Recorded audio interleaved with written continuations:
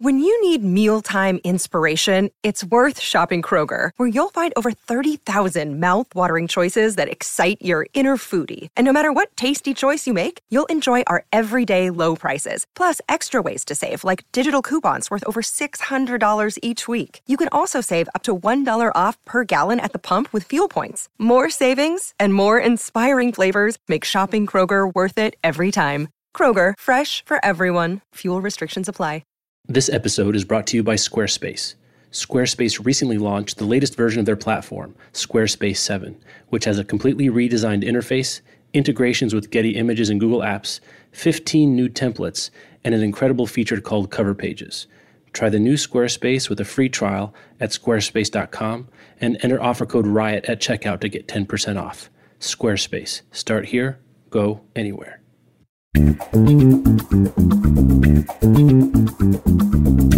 This is the Book Riot Podcast, a weekly news and talk show about what's new, cool, and we're talking about in the world of books and reading. This is episode 92. I'm here with Amanda Nelson. We're some of the editors of BookRiot.com. And it's a record day in the history of the Book Riot Podcast. It is the single story day. Yeah. We're going to talk about one story from a bunch of different angles. And if you've been paying, I think you don't even have to have been paying attention to the book world at all this week. I think if you were just sort of online and aware, at least in North America, you know what we're going to talk about. Yeah. And it's that Kindle now allows you to convert. No. Did that work? Did that work right there? That was good. I got a little worried for a second. So the news broke this week in an AP story that Harper Lee is releasing a new novel. Newish. Well, okay. New to us. There's so many pieces to this that I don't even know how to start, except maybe the top level first is I was in the little, we have a new little Book Riot office in Brooklyn, and Jen Northington, who's our new events director, and I were sitting there working. And I think I saw you tweet the link to the AP story. And it was you in Slack. And then there's a bunch of people going, what? I don't understand.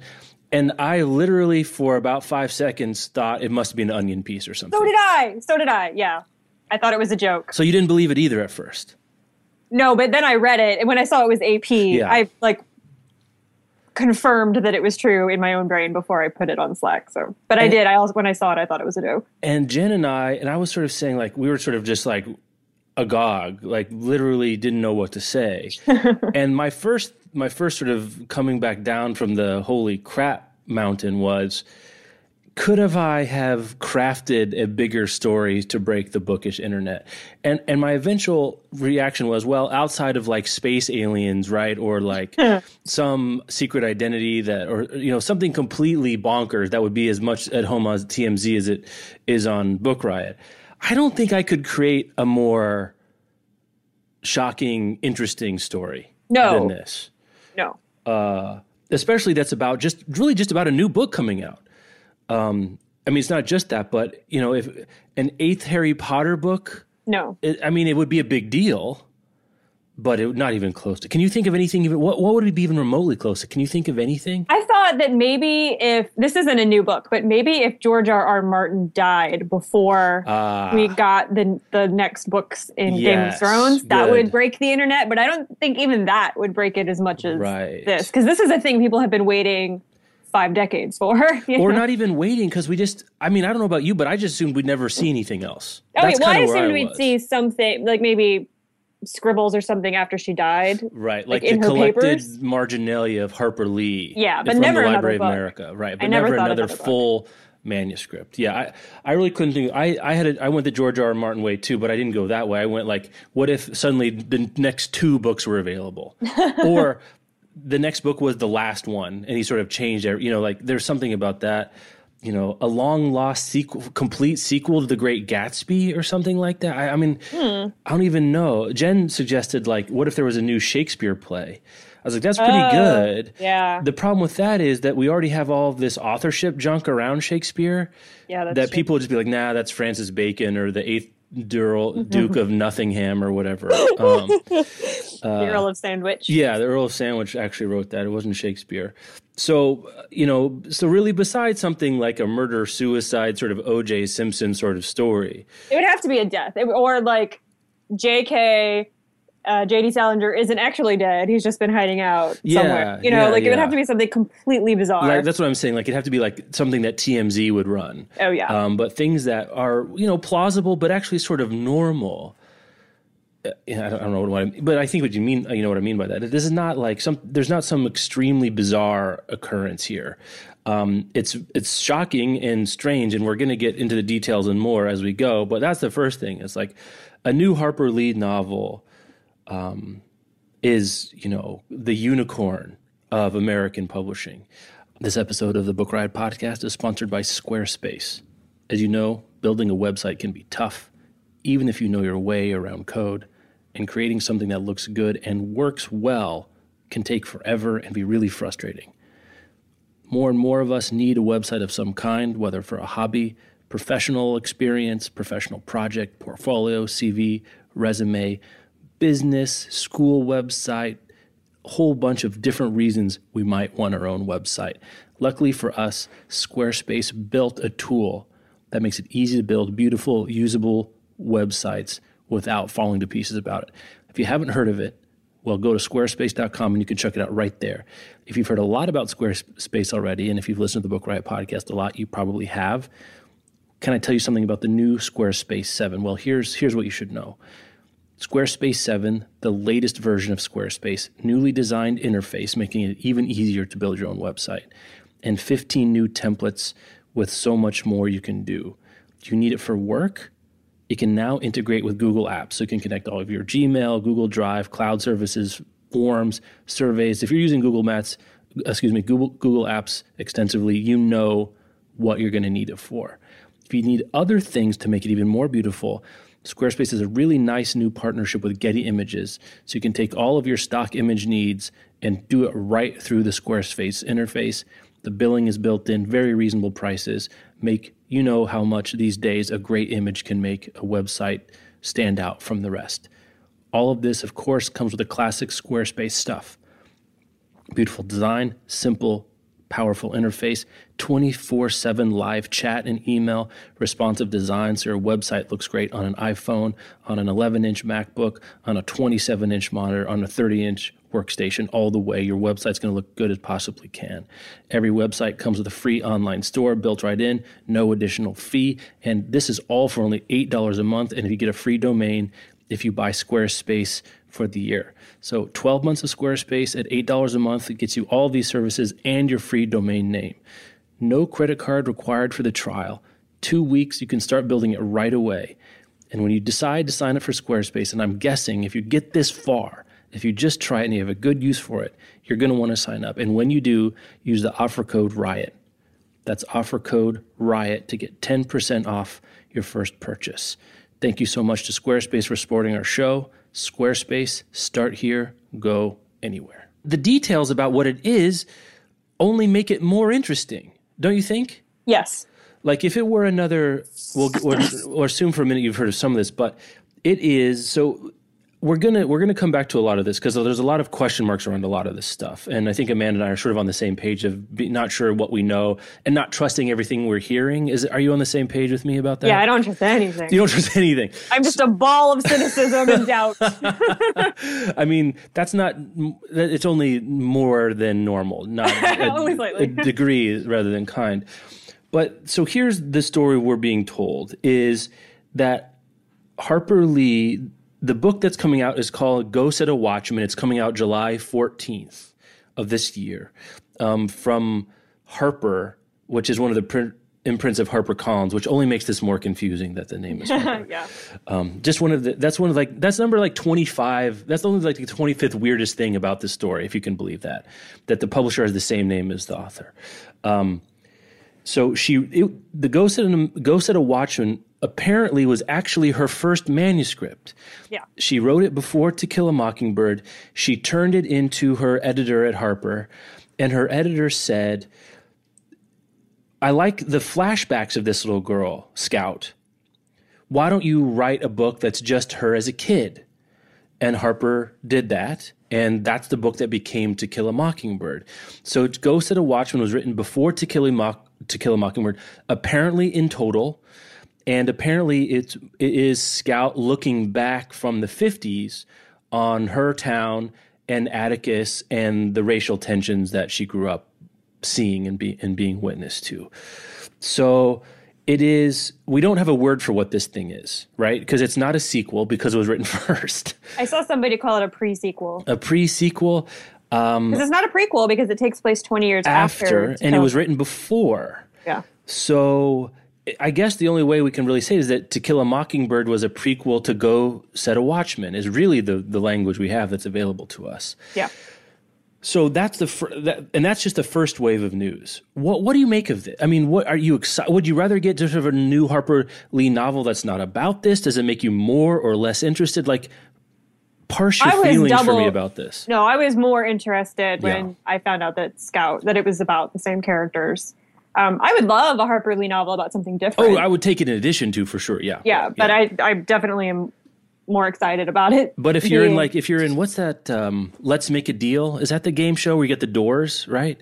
I have no idea. I don't know. The one, you have to pick door 1 or door 2. Oh, yeah. Mm-hmm. If door 1 for you is Harper Lee, completely different novel, and door 2 for you is this story, you're picking door 2. This story. Okay. And it also makes me think about, like, who is that editor who told her to write To Kill a Mockingbird? I know. This random person who I don't know the name of is completely responsible for one of the most beloved works of American fiction ever. Yeah, talk about a note. That has to go down in the history of notes. Yeah. That's like someone getting the early draft of Moby Dick, and there's just like one chapter about the whale, and they're like, hey, you know that whale thing? What if yes, that was all of it. And Melville's like, you know what? I've got some more stuff to say. I don't even know. So much more stuff to say about it. I read an article about the most influential editor's notes of all time, but this has to be way up there. Yeah. I think I'm more interested in it too. It's striking. The other thing to remember is that she was quite young, I think, when she wrote these books, right? I mean, no, that's not right. She was in her mid to late 20s, I believe. So what's interesting, so that's just one of the interesting, this is the book she first wanted to tell. And it was, so the other thing that's hard to remember, she wrote it in the 50s before To Kill a Mockingbird. So as she was writing it, it was the story was contemporary with her own time, right? She's writing in the 50s about the 50s. Mm-hmm. Presumably about, somewhat from her point of view to some degree. Okay, so anything else about those details we should say? I don't think so. I think that's just all there is. Yeah. It's about Scout. And how is she? Okay, so yes, I apparently do have something else to say. How is Atticus going to be different, I wonder, in a thing that takes place 20 years after? So in 20 years, for 20 years, he's been this lawyer in the small town South. Mm-hmm. In the middle of the civil rights movement. Like, is he going to be harder or more cynical? Because originally, Atticus and To Kill a Mockingbird isn't cynical at all. Yeah. And he's this like beacon of sincere righteousness. I wrote this piece about it. I wrote a piece about it for a book where I called Uncollected Thoughts about the new Harper Lee novel. I just sort of tried to get some of the stuff out. I'm going to make some of the same points, but also I have other things to think about too.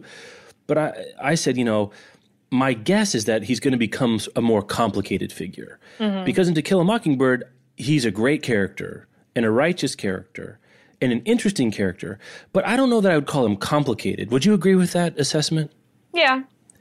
And complicated in more like, I'm thinking complicated more like an Ahab way, where, you can only imagine if has he been fighting the good fight around civil rights for 20 years? Right. And what does that do to you? Has he given up? Did he get murdered? I mean, there's a lot of different ways this can happen. And the perspective change will be interesting because as a child, when Scout is 8 years old, she sees her father as this like avatar of goodness, but will an adult talk about him in the same way? I don't know. And the other details we know is from the other details that we presume we know from what the press, essentially what a press release is, amounts to a press release in the AP story, I'm sure is very tightly controlled and gone over, is that the editor of HarperCollins now, who brokered the deal and is one of like 6 people to have read the manuscript, like no one has read it, right? Including Harper Lee's current editor, which I don't know what that person does because she hasn't read. Anyway. Are you really an editor if you've not? I don't know. That's a good job to have, Harper Lee's editor, until now, I guess. He has read the book, and he said a couple interesting things. One is it reads like a sequel in many ways. Like that's the actual language. In many ways. In many ways. So, one thing is like, well, that means in some ways it doesn't. And one way it must happen is if she wrote To Kill a Mockingbird subsequently to Go Set a Watchman, with the understanding that To Kill a Mockingbird would be the thing that'd see the lights of day, she probably wasn't she probably didn't have like a huge spreadsheet or a huge thing on her wall making sure everything was consistent, right? Right. Like there could be that the events that we get portrayed even in memory in To Go Set a Watchman are things that happened differently in To Kill a Mockingbird. So I don't know, maybe one way of reading it is an alternate history of what happens in To Kill a Mockingbird. I think if we're expecting things to line up neatly, I think that's not going to happen. I could be wrong, but that's kind of my sense of it now, because I can imagine if I was rewriting a manuscript and said, flesh out the flashbacks, and you set the original manuscript completely aside with no intention, you're trying to write the best book you can right then. I don't know how you would even, if you would try to do that. So that's something to keep in mind. Even if you're excited about the book and want to read it, I think that's just something you're going to want to keep in mind going into it, is like, this was not written with the knowledge of To Kill a Mockingbird. Right. And To Kill a Mockingbird was written with the knowledge of this, but with no need to be consistent or accurate or, tonally. She never thought it was going to see the light of day. Yeah. For all we know, Atticus could be a different character. Yeah. All we know for sure is that it's Scout's father again. And they're in the South, and there's some racial tensions. That could be spun out a number of different ways. So there's that bit of it as well. The other thing that we know, probably the only hard bit of data that I trust, like 100%, to be honest, is the title. Yeah. Right? Because that's not going to change. And the title is Go Set a Watchman, which I think I was the first person, not to toot my own horn, that went and did the look to see what this comes from. It sounded familiar to me when I first saw the title, so I did some Googling around. And after trying to get through 10 pages of Google News results, that's all this announcements. It turns out it was from the Bible. I thought it was Shakespeare, I have to admit, but it's from Isaiah. And, depending on your translation, it's something like, now go and set a watchman and and have him report back on what he sees. Right. So it's about witnessing of some kind. In this particular case is what the Lord is doing, go set a watchman. My initial thoughts is the thing that makes the most sense to me is that it's the story of Scout being witness to her father's life.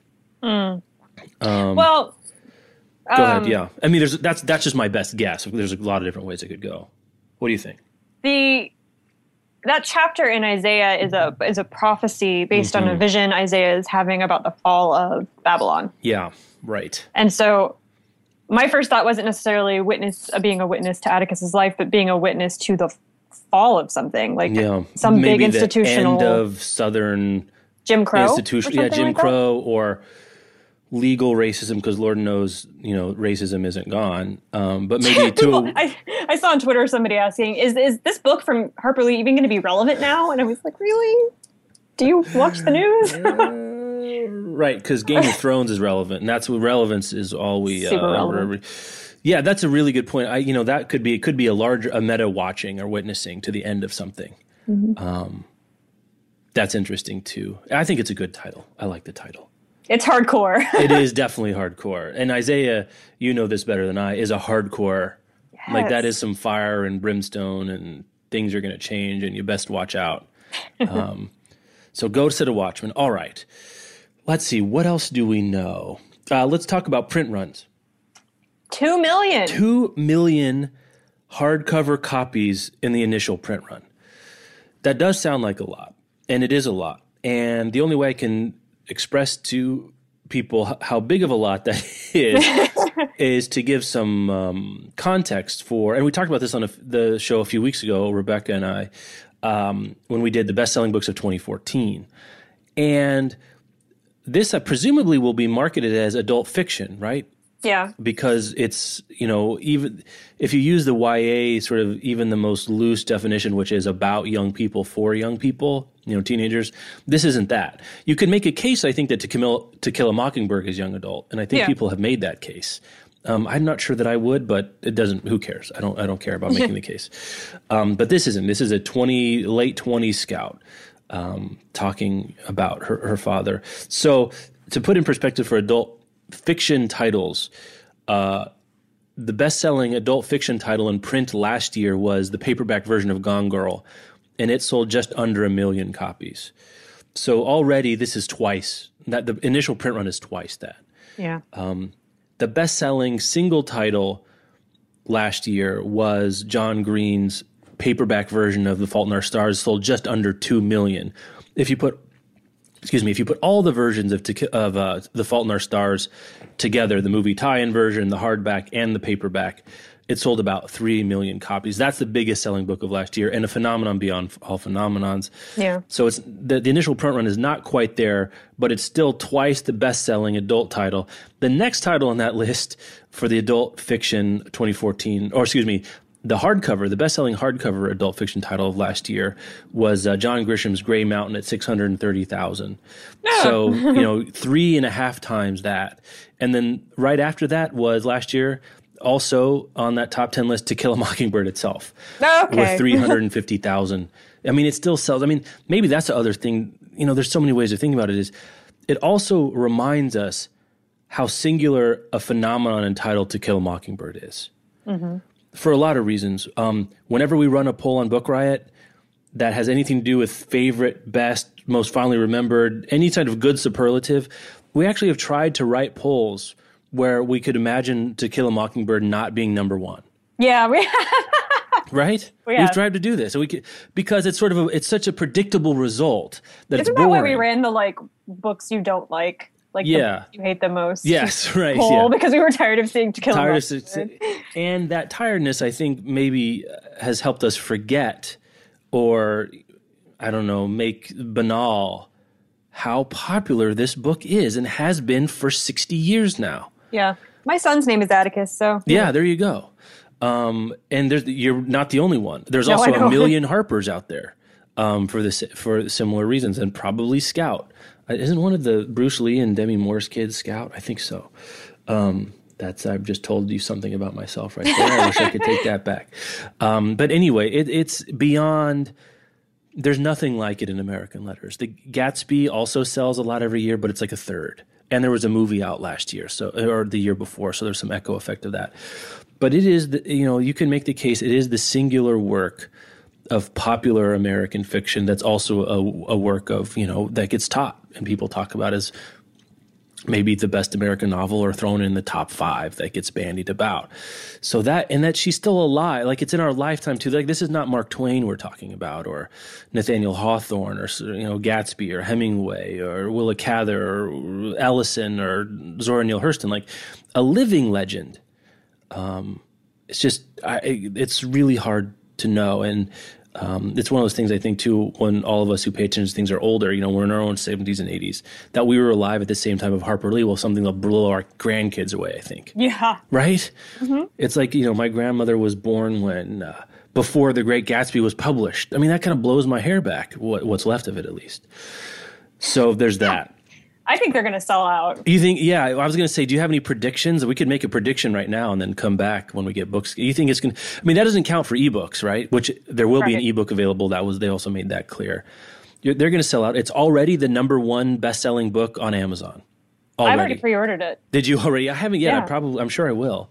And To Kill a Mockingbird is now bumped back up to number 3 on Amazon. I saw on Amazon that the hardcover is going to have deckled edges. Oh, really? Which is another reason that I just went ahead and bought it. You're a deckled edge person? Love it. Yeah, okay. Deckled edges. I have mixed feelings, but no one cares about my mixed feelings. You have mixed feelings about deckled edges? I have mixed feelings about everything. This is my constant state of being. So you're thinking it's going to sell 2 million plus? Absolutely. What do you think? Is it going to sell, let's say, here's your over-under. Is it going to sell more or less than the total number of the Fault in Our Stars books sold last year in print? About 3 million. More. You think more? More than 3 million? Yeah, totally more. If they have to go back for 2 or 3, yeah, I would not be. So everyone in the country has read this book. Yeah. Everyone, and it's such a huge, weird, bizarre phenomenon that everyone is going to be interested in seeing what the fuss is all about. Yeah. Yeah, everyone we know is going to read it. Yeah. I have never done this before, but I called people on my telephone, which I hate doing, to tell them when this news broke yesterday or a few days ago, that Harper Lee has another book coming out. Like, people who are not in the book world, who are not online, who, aren't even necessarily big readers, but who I know read and loved To Kill a Mockingbird in school. I made like 8 phone calls. I've never done that before. Yeah, it's an 8 phone call fire. Yeah. Yeah, and I mean, this is also a poll we could run that surely To Kill a Mockingbird would be number 1. But let's say you were in an imaginary situation where you met someone you never met them before, and you were forced to start a conversation about a book. What book would you pick? With thinking what the highest likelihood they've read it is, you'd pick To Kill a Mockingbird, right? Does anything else even come close? No, because I assume everyone has read it in school. Yeah, right. Because it gets taught. Yeah. And people like it. Which is an odd Venn diagram intersection. Yeah, right. There's not that many of them. I mean, we can just go. I mean, I could go on and on about the singularity of To Kill a Mockingbird, and maybe I'm going to. And welcome to the show. My name is Jeff, and here we are. But that's really difficult it's very difficult to understand in a real way where you feel it to be true more than you sort of can see that it's true. The Book Riot Podcast is also sponsored this week by Dragons at Crumbling Castle by Terry Pratchett. Terry Pratchett's a New York Times bestselling author, and he sold over 85 million copies of his books worldwide. Acclaimed novels for both children and adults, and a really huge established fan base. Dragons at Crumbling Castle is a never-before-published collection of phenomenally fantastical tales that's now available for the first time in the U.S. A very, very, very memorable cast of wizards, snowmen, dragons in bathtubs, and more. There are 14 hilarious stories of mischief, mayhem, and fun with over 100 black and white illustrations. It's a perfect introduction for younger readers to this master storyteller, and older fans are going to find it a lot of fun as well. So thanks to Dragons at Crumbling Castle by Terry Pratchett for sponsoring the Book Riot Podcast. Okay, well, let's see. Now, let's get on to some of the more details that we've been told about the book. So why now, right? Why now? And the story we're being told, and you can hear the caveat in my voice, which we'll come back to, but I kind of want to get through the facts of the cases that are presented before we call rebuttal witnesses, is that Harper Lee's lawyer, Tanya Carter, who is also Truman Capote's cousin, is that right? Weird. Yes, yeah. Weird. She is her lawyer and effectively, as far as we can tell, in charge of Harper Lee's affairs, was looking through some documents, and sandwiched between 2 original manuscript copies of To Kill a Mockingbird was this whole other manuscript, Go Set a Mountain. It's not clear that the estate itself even knew it existed or was a thing. According to the statement attributed to Harper Lee in this AP story, her version of events is she didn't know about it if it still was around. She remembers writing it. She is the one relating the story of how this went down with her editor, that, she was given a note, let's make this about Scout. She said, I was young and I took notes and that's what I did. But she didn't remember that it still existed. And if it did exist, she didn't know where it was. And that Tanya Carter, the lawyer, was looking at documents in a quote-unquote secure location. I have no idea what that means. And here we go. Here's why now. That's why now. Wow. I mean, what is there to say about that? What are your questions about that? So many questions. Okay. I don't even know where to start. Yeah. So it's I read that the secure location or whatever is like a vault or some sort of place in town where they keep all of Harper Lee's papers. The Harper Lee vault? Can we get Geraldo to go crack that? I mean, for real. Yeah. So it's like either that or a safe deposit box. But it would have to be a mighty large safe deposit box. It's supposed to be where her archival papers are kept. So this is where all of Harper Lee's stuff is stored. What was she doing there? Like I read in a Gawker article, I think, that she was there somewhere, that she was checking up on the manuscript of To Kill a Mockingbird, which this other manuscript was attached to. That manuscript of To Kill a Mockingbird is apparently the first one, like the first existing. Right. And so she went to go check on it for reasons I don't understand. And I got to wonder, like, if this is the most valuable literary document in her vault, for lack of a better word, no one else has noticed? Like, no one else has ever thought to leaf through the most valuable piece of I don't detritus, know. you know? And I mean, and we're noticed. wading into the waters that we're going to need to get to, but maybe we can sort of bring it up now, is that Alice Lee, Harper's older sister, 12-year older sister, and her lawyer died. Was it last fall, I think? 3 months ago, I think. Oh, it was only 3 months ago. Yeah, so in the winter. And Alice was, for all intents and purposes, in charge of the Harper Lee estate. Harper, a while ago, even called her Atticus, like Atticus with pants is what she called Alice. And she always described herself, Harper, as more like Boo Radley, which if you know at all, that makes yes, it does. makes a degree of sense. So I think maybe one thing that happened is, I'm not sure what kind of steward Alice was of the Harper Lee estate, but that there has been a changing of the guard in her legal counsel and estate management. And I would guess this might be just sort of a due diligence thing. Like, what do we have? Yeah. Mm-hmm. They might need to insure it. They might be needing to drop estate papers of some kind just to make sure things get passed on to who is supposed to get them after Harper passes. That makes a degree of sense to me. I am surprised that they didn't know where it was and what was with it. Yeah. But I am not surprised that there would be a new sort of discovery at this particular moment after Alice has died. Does that make sense? Well, but Alice retired as Harper's lawyer a few years ago and turned over the reins to Tanya Carter, who is her law partner. So Tanya Carter has been working with Alice Lee this whole time, just assumedly, if she's her whatever protege, and has been in charge of Harper Lee's affairs for a couple of years. So when did she? So what's your conspiracy theory then? I don't know. I don't have one. You don't have one. You're just like, it doesn't make sense to you. It all just sounds kind of weird and not necessarily fishy. Just like what? Well, and it doesn't mesh with my understanding of what I've read about Tanya Carter's handling of Harper Lee's affairs for the last couple of years. I mean, right. Harper Lee's had a lot of legal troubles the past couple of years, but Tanya Carter always seems to be there to keep her like out of public eye and seemingly protecting her privacy. But this is the opposite of that, really. Well, we talked about this in the show in the long saga of Harper Lee, that somehow for a while Harper Lee's son-in-law wrested control of the estate or the rights to Kill a Mockingbird. I'm a little unsure what the scope of the damage was, but there was some nastiness that got straightened out. And it hasn't been that long. That was maybe last summer. So who knows? Maybe that dude had the key to this place for all we know. And only now, after Alice's estate has passed on, has Tanya gotten around to be able to get it. I don't know. Maybe I'm wanting to be generous, but... Well, she was too busy suing that museum. Yes, to make sure we got our $10 a month from the Monroeville Harper, just to make sure.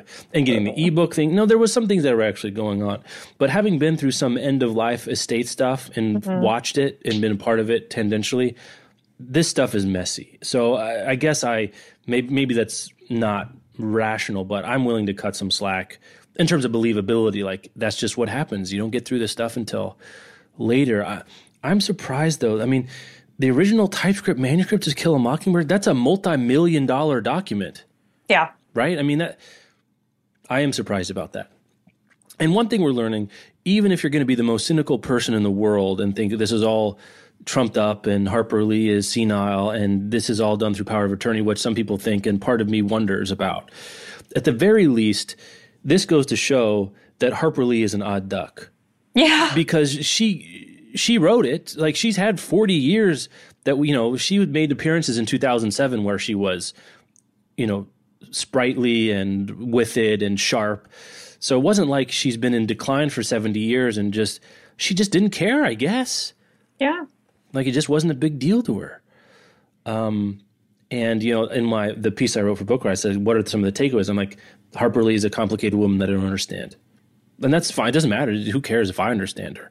But if we're trying to draw, conclusions about what might have happened, we're also coming from the point of, if we're imagining ourselves as Harper Lee, And I think at the very least we know that she doesn't think like most people do. Right.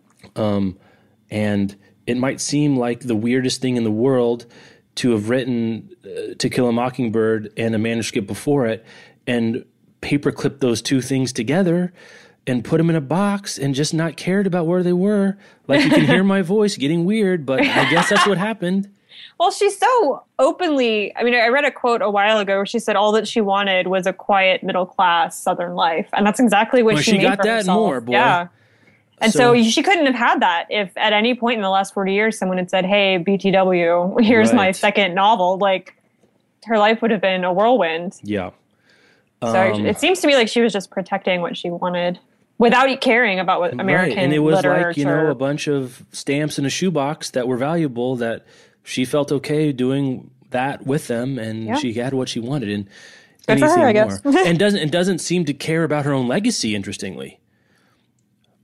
Right? Like, she didn't, it wasn't. Well, it's good, you know, like, it's solid. She didn't need to release that book. Well, I mean, a legacy. I mean, the estate. Like, her, you know, she wasn't really caring about that everything, the T's were crossed and the I's were dotted. She was happy with the way things were. And that's completely her right. It's just listening to this now in light of the new book, it's just like, wow. I mean, I wonder if she even has an idea of what To Kill a Mockingbird means to people. Do you think? How can she? I mean, she's gotten awards and medals, but like, maybe she doesn't realize it. I think she does. I mean, this is obviously completely speculation. Yeah, and well, that's what we're doing. No matter how much you create a bubble around yourself, even if you live in a tiny Southern town with middle-class people, like, she's still constantly mentioned in the media. If she ever looks at a newspaper or the television, you know, you can't avoid mentions of To Kill a Mockingbird. Yeah, I guess that's true. Anyway, so that's the story we've gotten. And there is a statement from Harper. She's good with, she says Tanya found the manuscript, brought it to her. She read it, showed it to a few people, close friends. They thought it was good. And she's apparently okay with having it published. Apparently.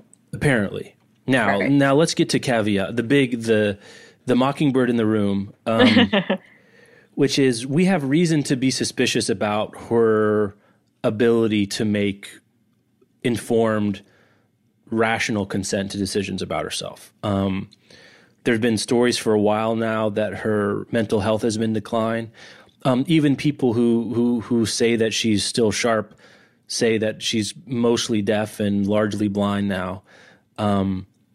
The other side of the story is, like, you know, we're going to get these. Once it was like accounts of her at her sister's funeral a few months ago where she was talking loud at inappropriate times and talking to herself and muttering, and just not the kind of image of someone who could make a decision like this and write the statement that's attributed to her in this AP story. Right. And then we get people like, who is this, Billy Wayne Bob today? Yeah, Wayne. So they're all named Wayne. A friend of Harper Lee's who's 88 and says she's fine and she's, you know, sharp and is completely in condition to say this. This editor that the Vulture did an interview with yesterday and released says, yeah, the last time I talked to her, she was totally fine 2.5 years ago. He hasn't talked to her in 2.5 years? No one from Harper. No one at Harper has talked to her directly. Yeah. Only through the lawyer with this written statement. I don't know, man. I don't know. And I'm just going to have to live with I don't know. We're all going to have to live with it. I mean, like, what would we need at this point to feel good about Harper Lee giving consent to have this published? Even that, I don't think would be good enough. If there was a video clip of Harper Lee saying, yeah, I read it, I found it, and please, everyone read it, I think people would still be like, yeah, but did they tell her to say that? Does she understand what she's saying? Yeah. You know, like, I don't think it would be taken. Or how about like a 3-minute interview with Oprah? Or Barbara Walters or something. Or just like where there's a little back and forth, right? Where what you want is her to get a spontaneous question and be able to respond spontaneously. Right? Yeah. To show that she's sure. That is never it's not going to happen. And even if she could do it, she wouldn't, because she's Harper Lee and this is what she does. She does not care. Like, that's the other weird part of the story. Any other author, all of our red flags would be like on the field because they give interviews. Whereas Harper Lee is the one author, maybe Pynchon, where it's completely plausible, if not likely, that she wouldn't care enough to give an interview confirming or evaporating our doubts. Yeah. Like if this is, let's say, Morrison in 10 years hasn't been quiet or whatever, and someone says we found this prequel to Beloved in her stuff, but Tony's not giving anything publicly, we'd be like, oh, like we'd read something into that, which we at least have to account for the possibility that this is just Harper's MO. Yeah. So that actually makes it more singular. Like not only is it the singular book of the 20th century, not only Beloved, and not only the weird circumstances, but the particular feature of this author's behavior just means it's like Schrodinger's mockingbird. Like it just, all possibilities have to exist simultaneously, and we're just going to have to be okay with that.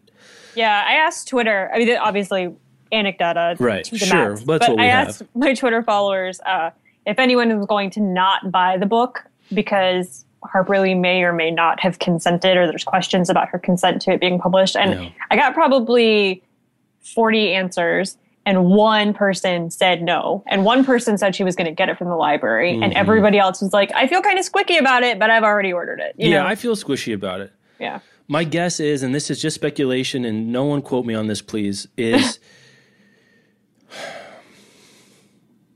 that probably in my heart of hearts, whatever definition I would use to say that she's giving bright, informed consent, I think probably not. That's just my gut feeling. And again, I have no evidence for that except for innuendo and rumor, but that's what the smell of this sounds like to me. Yeah. Okay. And I'd love to be wrong. And I could very well be wrong about that. It's completely possible that the story we're being given is largely true. And that while her sort of senses are diminished, she can, give consent and write and communicate in a way that would make most of us feel okay about this happening. That's completely possible. I think that her lawyer enough caveats cannot exist I know. for how I'm about to say that this is obviously speculation. But I feel like her lawyer found it and honestly thought maybe this is in Harper Lee's best interest. Like she'd make $1 billion on the book, whatever. It's obviously going to be a big publicity draw and all that. And there are so many accounts of Harper Lee signing whatever is put in front of her by people that she trusts without reading it or understanding it, that I think what happened is the son-in-law case is Exhibit A for this happening. Right, exactly. And she signed, Carter wrote that statement when that biography, The Mockingbird Next Door, came out. And Harper Lee came out saying, I did not authorize that. She didn't write that statement. Her lawyer did. And Harper Lee signed it without reading it. So we never really will know if Harper Lee authorized that biography. Anyway, so we know that she has a history of signing stuff she doesn't read. And I think that Tanya Carter made the decision that this was in her best interest and did the lip service of, hey, I found this. Is it cool if I publish it? And Harper Lee agreed without understanding what she was doing. Yeah. I think that that's probably what happened. And I should also say, when I say that my heart of hearts, my gut says that she's not in a condition to consent, that also means that she's not in a condition to not consent. Does that make sense? Like, yes. I think she's just not in a position. My gut is feeling like she's not in a condition to make a rational, informed decision either way. And Tanya Carter is for all appearances, in charge of the estate, probably in consultation with Alice Lee and probably sometime before with Harper's consent. And she is the agent of the estate and has been appointed with making the best decisions for the state. And I think you could make a reasonable argument that this isn't the best decision. This is the best decision for the estate. Yeah. I don't think, people say, well, exploiting an elderly woman who can't make this. I guess I don't come in, I don't think publishing this is exploiting her. I think that's a separate issue from whether or not you think Harper has given her consent to it. Wait, why? Well, exploiting her would be like, I don't know, taking her out on the road when she's in no condition to do it and like giving a bunch of interviews where she embarrasses herself or, publishes, I don't know, personal letters between people that were never meant for other people. You know what I'm saying? Like, well, this wasn't meant for public consumption. I feel like if she had meant to publish it, she would have already. Well, maybe, but she wrote it. This is the manuscript she gave to her editor. And presumably if her editor said, yes, this is it, she would have published it, right? Yeah. Like, that's kind of the point. I'm like, she wrote this to be a book that was out in the world. And again, there are lots of caveats, but I feel like there's a difference between that and Harper Lee's now dead, and we have access and carte blanche to do anything. So let's publish a volume of the Lee sisters' family albums, which just doesn't feel right to me at all. This was written with the intent of having it published for reasons that were editorial feedback, not really personal decisions. It wasn't. Something else was written. She didn't decide to do it before. That's incontrovertible. But even if she didn't want to do it before, it's not – I'm going to presume that this manuscript is not embarrassing, right? Right. I'm going to presume that it's at least decent. I don't know how good it's going to be. I'm fascinated to see how good it is. But I guess that's where I come down on, like, this was a work that was written for public consumption and for an editorial decision 70 years ago or 60 years or however long. I can't do math while I'm excited. It wasn't, because the editor thought that some other manuscript would be better. So I guess I would feel like I said, it would feel a lot different about it if this is the private letters of Alice and Harper Lee. I wouldn't like that. And I don't think I would read that, to be honest. I don't think I would buy. Would you buy that? No. Yeah, no. See, it's a spectrum, right? This is not a binary situation, but like there's a whole spectrum of things that would be out. So, and I said in the post, and I actually don't know where you come on this, where you come down on this particular, and it's a larger question that exceeds just this particular instance, but I'm generally on team let the estate publish stuff because, and I don't love it. I'm not waving the flag and wearing the Gryffindor scarf for it, but but in general, I feel like, especially when it comes to literary manuscripts, letters are a different deal for me, and diaries, that I don't feel great about, to be honest. But when it comes to things that were either shelved or half-finished that were meant to be literary documents, poems or novels or short stories or whatever, I think on the whole, the literary community and the history of that author are served by having what's available out and for public consumption. And if an author really doesn't want something to ever see the light of day, burn it or make explicit instructions in your estate. That's not even going to do anything. Kafka wanted all of his letters burned. And Emily Dickinson did too, and so did Virgil with the Aeneid. And I don't think any of us would now turn back the wheels of time. And, if we had our TARDIS or whatever, I don't know Doctor Who, but I think it has something to do with time travel. Yes. Or a DeLorean. That I have expert in. We would not set a DeLorean to, I don't know, what the Aeneid is like 66 BC or something, and go say, you know what, we're really going to throw these Aeneid pages in the fire because Virgil wasn't finished with them. I just wouldn't do it. I think we have to have our eyes open about that and realize when we are in those certain circumstances, privileging sort of the group experience over an author's individual wishes. But I don't feel great about it, but I guess that's where I come down on it. What do you think about this stuff? I feel like once a person is dead, I don't care. And I know that's horrible, and please don't send me hate mail or whatever. But, you're not going to hurt their feelings because they're dead. So, I mean, when somebody is alive, you should follow their wishes expressly into the letter. Right.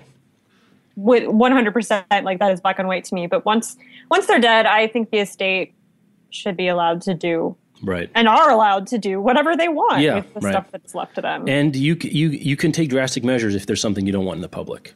Yeah, you can. Yeah, don't leave it to you're just setting up your estate. Whoever's managing your estate for failure. If you're a big literary person, of course J.D. Salinger's family is going to release your hello.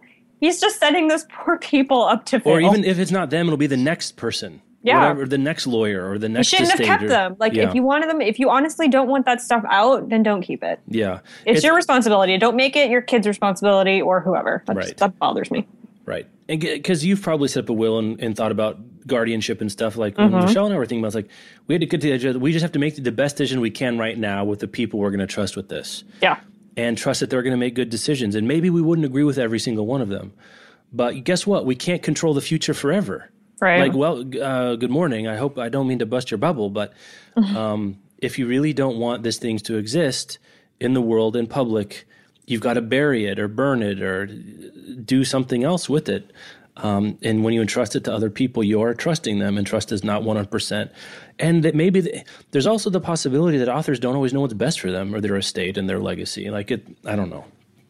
I think it's done out of a desire to keep what they have published out there, an untarnished, yes. I don't want to see my first draft of this novel because it was awful and I don't want that out there in the world. But if you're so big that your estate is publishing your papers after you're dead, no one's going to suddenly not like you because they read your first draft of whatever. That's a really good point, because some people, and I've seen this, I've got a bunch of comments on my post, and I was tweeting about it and thinking out loud about it for a lot of the day yesterday. I got a lot of interesting comments. There is some people worried, like, there is something awesome about To Kill a Mockingbird being this, it's one book. Yeah. It's this one snapshot in time, and that's it, Mm-hmm. And they're feeling like, well, if you have this other book, then it's not that anymore. Well, it's not that anymore. But I also don't think that, the half-finished Last Tycoon that they published does much to The Great Gatsby. No. I don't think that Ellison's Juneteenth, which was sort of recompiled by somebody else, tarnishes Invisible Man. They are what they are. Mm-hmm. I just got a new edition of Jane Austen's Love and Friendship, her early writings, and it's all misspellings, and they're awful, and they're infantile, but it doesn't mean that like Jane Austen isn't hurt by the misspellings in Love and Friendship. So I mean, it's no longer sort of this singular spire, rising out of nothingness and then receding into nothingness. There will be another, I'm assuming lesser structure in the Harper Lee city. I don't know where I'm going with this metaphor, but the height of the original one will not be diminished. I don't think so. I don't worry about that myself. Just like I feel the same way about a movie version of a book comes out, even if it's bad. I just don't think it damages that much in the long run. So there's that. Boy, howdy. What else do we need to talk about here? We've done our caveats, why we're nervous about it. Get used to being a question about it. I mean, I have no complaints with the publisher doing it. Do you? Oh, no. Like, they got this letter, like, I don't know that I can blame them or hold them accountable if they get a letter from the estate. I mean, we believe that this is actually her words. Like, I've had in private conversation with a couple people, like, is it possible that the manuscript is completely fabricated? No. And I'm like, I don't think that's... No. I mean, that would be too easy to catch. It'd be possible I'm going to walk outside and get struck by lightning, but I don't know. I really don't think that would happen. I think we'd be able to tell. Yeah. I don't think they have some Harper ghostwriter that can mimic her so well. Go ahead. I'm sorry. That's how I feel about a lot, especially when it comes to the publisher's responsibility here. Yeah. I mean, there have been so many scandals about publishers taking on books that turned out to be like fabrications or plagiarized or whatever, that especially with something of this caliber, I don't think Harper is going to mess around with something that they don't have all of their legal bases totally covered. Yeah, I'm sure they're legally covered. I'm thinking more of like a larger ethical or moral court of judgment. And even in that case, I think I'm exculpating them. Some people won't. There are some people out there that think the estate and the publisher are taking advantage of an old woman, and she wouldn't do this if she were in control of her own faculties fully. And I can't I can totally understand that position. It just doesn't happen to be mine. I don't know. Now I guess I don't even know what the $64 million question is. Are you going to read it anyway? Yeah, do you think this is going to be good? How good do you think this is going to be? The book? Yeah. I don't care. You don't care? No, but I mean, like, you're reading it. What are you expecting? Are you expecting it to be like... I'm expecting it to be a little rougher than To Kill a Mockingbird. I mean, To Kill a Mockingbird went through the whole editorial vetting process, the complete thing up to publication. This book was dismissed, and she wrote an entirely new one. So it hasn't been... even her editor, the interview with her editor now at Harper said he's not touched it. Nobody's touched it. It's not going to be touched. It's being published presumably proofed, though, right? You would think. Well, I would yeah, I would think so too. But I doubt that it's going to be as good as To Kill a Mockingbird. But I don't care. Like, I'm reading it as an artifact, not as that's interesting. Like a let's sit down and have a great reading experience. So I mean, I'm sure it is, but So you're putting on your sort of historian hat to some degree. Oh yeah. I'm not sure. I think probably your sense is right. I think probably what I'm expecting is to I feel like I'm going to be looking at an unpolished gem to some degree. Probably some piece of it will be great, and some piece of it I'll be like, well, I don't know about that scene or that transition, or there's going to be pieces of it that maybe don't make as much sense. It's going to be fascinating. It's just going to be extraordinarily fascinating to see. I'm taking the day off when I get it. I'm not even sure what I'm going to do when I get the book in my hand. Like, am I going to literally drop everything and read it? I think that's going to be my inclination. That's my plan. Is just to, like, I don't care where I am, what's going to happen. I mean, this is the singular literary event of our lives. Yeah, like the release of this book is the biggest thing that has happened in the book world and will happen in the book world. And that we can even conceive of happening. Yeah, so of course I'm going to drop everything and read the thing. Yeah, I don't know. We need to figure out, we're going to do a Harper Lee Day that day, or maybe the day before, because who's going to read our site when that book comes out? Maybe we'll have to do it the day before, a To Kill a Mockingbird Day, because that's what a Harper Lee Day is, I guess. Yeah. But tell us what I'd love to know what our listeners think. You guys have heard us talk about Harper Lee and the coming and goings. I'd love to know what you guys are thinking about this and if you're going to buy it. I mean, are people going to line up like Harry Potter style? Oh, is there going to be a midnight release? I don't know. I mean, we just said it was the singular literary event of our lifetime if you're ever going to do it. Yeah, that's true. Right? But like, there's no costumes to be had, you know. Oh, there are costumes to be had. Are you going to dress up in a ham? And no, I'm going to be Atticus. I'm going to have the white suit. I'm going to have a black wig and like big black horn-rimmed glasses. Good. Yeah. It's also in the same suit as my Colonel Sanders, just a different Pixar, it didn't happen. Yeah. But people were going to line up. People are going to line up. I wonder if you can get on your library hold list right now or submit your request, I would suggest doing it. Because otherwise you're going to be number 10,000. I have a Ready, Set, Hold video coming up next week. That's Ready, Set, Hold is a series we do on YouTube about big buzzy books that are coming out that you should put on your hold list now. And that was the first thing I mentioned. By the way, if you haven't heard, New Harper Lee. You do those like 3 months ahead? Like that? What's the schedule? How do you try to manage that in terms of timing? I do it like 6 weeks ahead, okay. But this is 6 months ahead. So right. Whatever you can do now. Yeah. Go start giving your librarian friends tins of cookies or something if you're going to check it out from the library. I mean, the nice thing is that the ebook is going to be available at the same time. So in a way, they can handle some of the demand that way. If the print is really insane, which you think it's going to be hard to get the first day? That's what you think? Yes. 2 million. 2 million. That's just North America. Well, yeah, but it's Harper Lee. Yeah, I guess you only need one out of every 150 Americans to buy it. Basically. People who haven't read a book in a decade are going to go spend $25 on this book. They're going to go buy it. You're absolutely right. And think of the school purchasing. Oh, gosh. It's going to be absolutely insane. The Book Riot Podcast is also sponsored this week by Heart of Hell by Alan Matich. This is the third installment of Matich's highly popular and addictive Marco Della Torre series. Della Torre is a former secret policeman who's sort of been set adrift. And this particular book is set in autumn of 1991 in the middle of the Yugoslavian Civil War, where Yugoslavia and Croatia had declared independence. And there's a huge amount of political turmoil and violence and torn allegiances and new political orders being restored. Della Torre is sort of wandering around and happens to be contacted because he was the last person to see an American agent, Rebecca Vess, alive, and her body washes up on shore. So he's summoned by the U.S. authorities.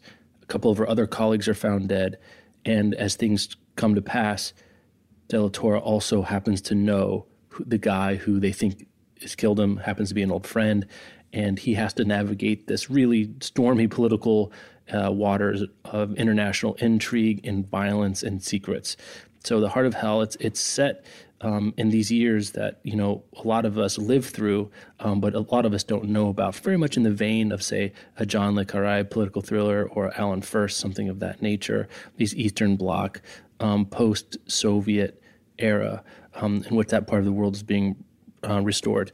Matich also himself traveled the world, has lived all over the world, and that very much informs his sensibility of how the world is put together. Matich is also on Twitter. You can find him at Alan Matich, AlenMattich. Thanks so much to Heart of Hell and Alan Matich for sponsoring this episode of the Book Riot Podcast. Yeah, okay. Well, we're supposed to talk about new books, and A, Rebecca is not here, and B, who cares on Harper Lee Day. I hear Harper Lee has a new book coming out. But the two books new out this week that the most mentioned, Neil Gaiman has a new collection of short stories and errata, I guess, ERRATA, not erotica or something like that, called Trigger Warning. So that it's been weirdly underplayed. Haven't you noticed? Have you thought the same? Yeah, I think it's because a lot of this stuff has previously appeared on the internet, so it's not. But if you're a hardcore Gaiman person, you're going to go get that. And if you're interested in Gaiman, the short stories, apparently there's a Shadow story, and Shadow was probably the main character of American Gods, right? Have you read American Gods? Yes. Yeah. Okay, so you would say Shadow's the main character? Yeah, the protagonist. At least. Protagonist, yeah. So there's a new that's of interest to probably even mainstream Gaiman fans. The other one is there's a new Nick Hornby book out called Funny Girl. So if you're a Nick Hornby fan, I haven't read it yet, but I've read High Fidelity. And what was the other big one? The one about soccer. What was it called? Error? The Nick Hornby book about soccer. It was a memoir. Anyway, it doesn't matter. All I know about a boy and High Fidelity. Okay, yeah. Anyway, so if you like Nick Hornby, go look for that as well. Anything else to say about Harper?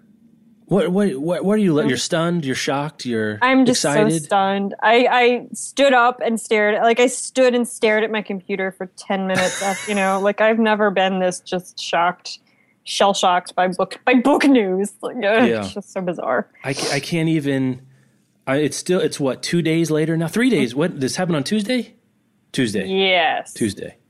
I still can't quite wrap my head around. And now I'm just waiting for all the Rebecca mentioned today on Slack, I'm waiting for those think pieces of brave people saying, "Oh, well, I never liked To Kill a Mockingbird." Oh, man. All the think it would have been pieces brave to do it 2 years ago when there are no page views to be had.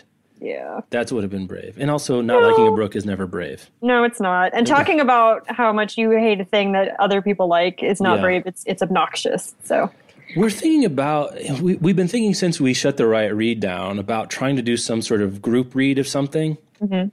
And boy, if we're ever going to do it, right? Yeah. So I don't know what would be fun. Maybe to do a back-to-backer. The first 2 weeks of July, we do To Kill a Mockingbird, and then we give everyone the 14th to read, and then we start some sort of, I don't know. We don't have the right, we could come up with a structure, but we haven't been able to come up with the right structure for how it would be. So I've got a couple questions both for you and for the audience that I'd like to hear. If we did some sort of group read, would you just be interested in principle of maybe there'd be a special podcast episode and maybe we would do questions and there'd be stuff on the side and maybe there would be, a special forum or something like that. I don't know. I'm just spitballing out there. But in general, would you be interested in some sort of group read of To Kill a Mockingbird and Ghost of the Watchman or any ongoing kind of book club kind of group read experience? So that's question A. And B would be, what would you like to see out of that? What would be interesting to you to do? Because I feel like we could do something. I just don't know what it is. What do you think, Amanda? I think it would be great. My only fear would be that I would read too fast. Because, I'm not alone in being the person who's going to read this in a sitting. Right. So spreading it out over 2 weeks probably wouldn't happen, but yeah. Well, maybe I could talk about it for 2 weeks. Well, that's maybe it is. Maybe it's not. We're not okay. Now we're on this date. We're going to be by this page, and you can only talk about X. Maybe it's more of a chaotic free for all, which is some people are reading it slowly, but then you come back to it. Maybe each day there's a different question, or maybe we also then cool. Or here's the passage we're going to talk about today. Do close readings, and I don't know. There's something there, but. We've got some time to put something together. So you just Skype the readers into you with a blackboard doing just me on a whiteboard looking at the first sentence of Ghost of the Watchman. 2 hours later. I don't know. Probably depending on I've written long pieces about the first sentence of To Kill a Mockingbird. Maybe I'll have to revive that. It's one of the great first sentences. So yeah, if you've got ideas for those, I'd really like to hear it because I would like to try something. That's not a promise, but I'd like to take the temperature of people's interest. And I know on the back end of Book Riot among the contributors, there's been some interest in some sort of group reading experience. But we don't want it to suck.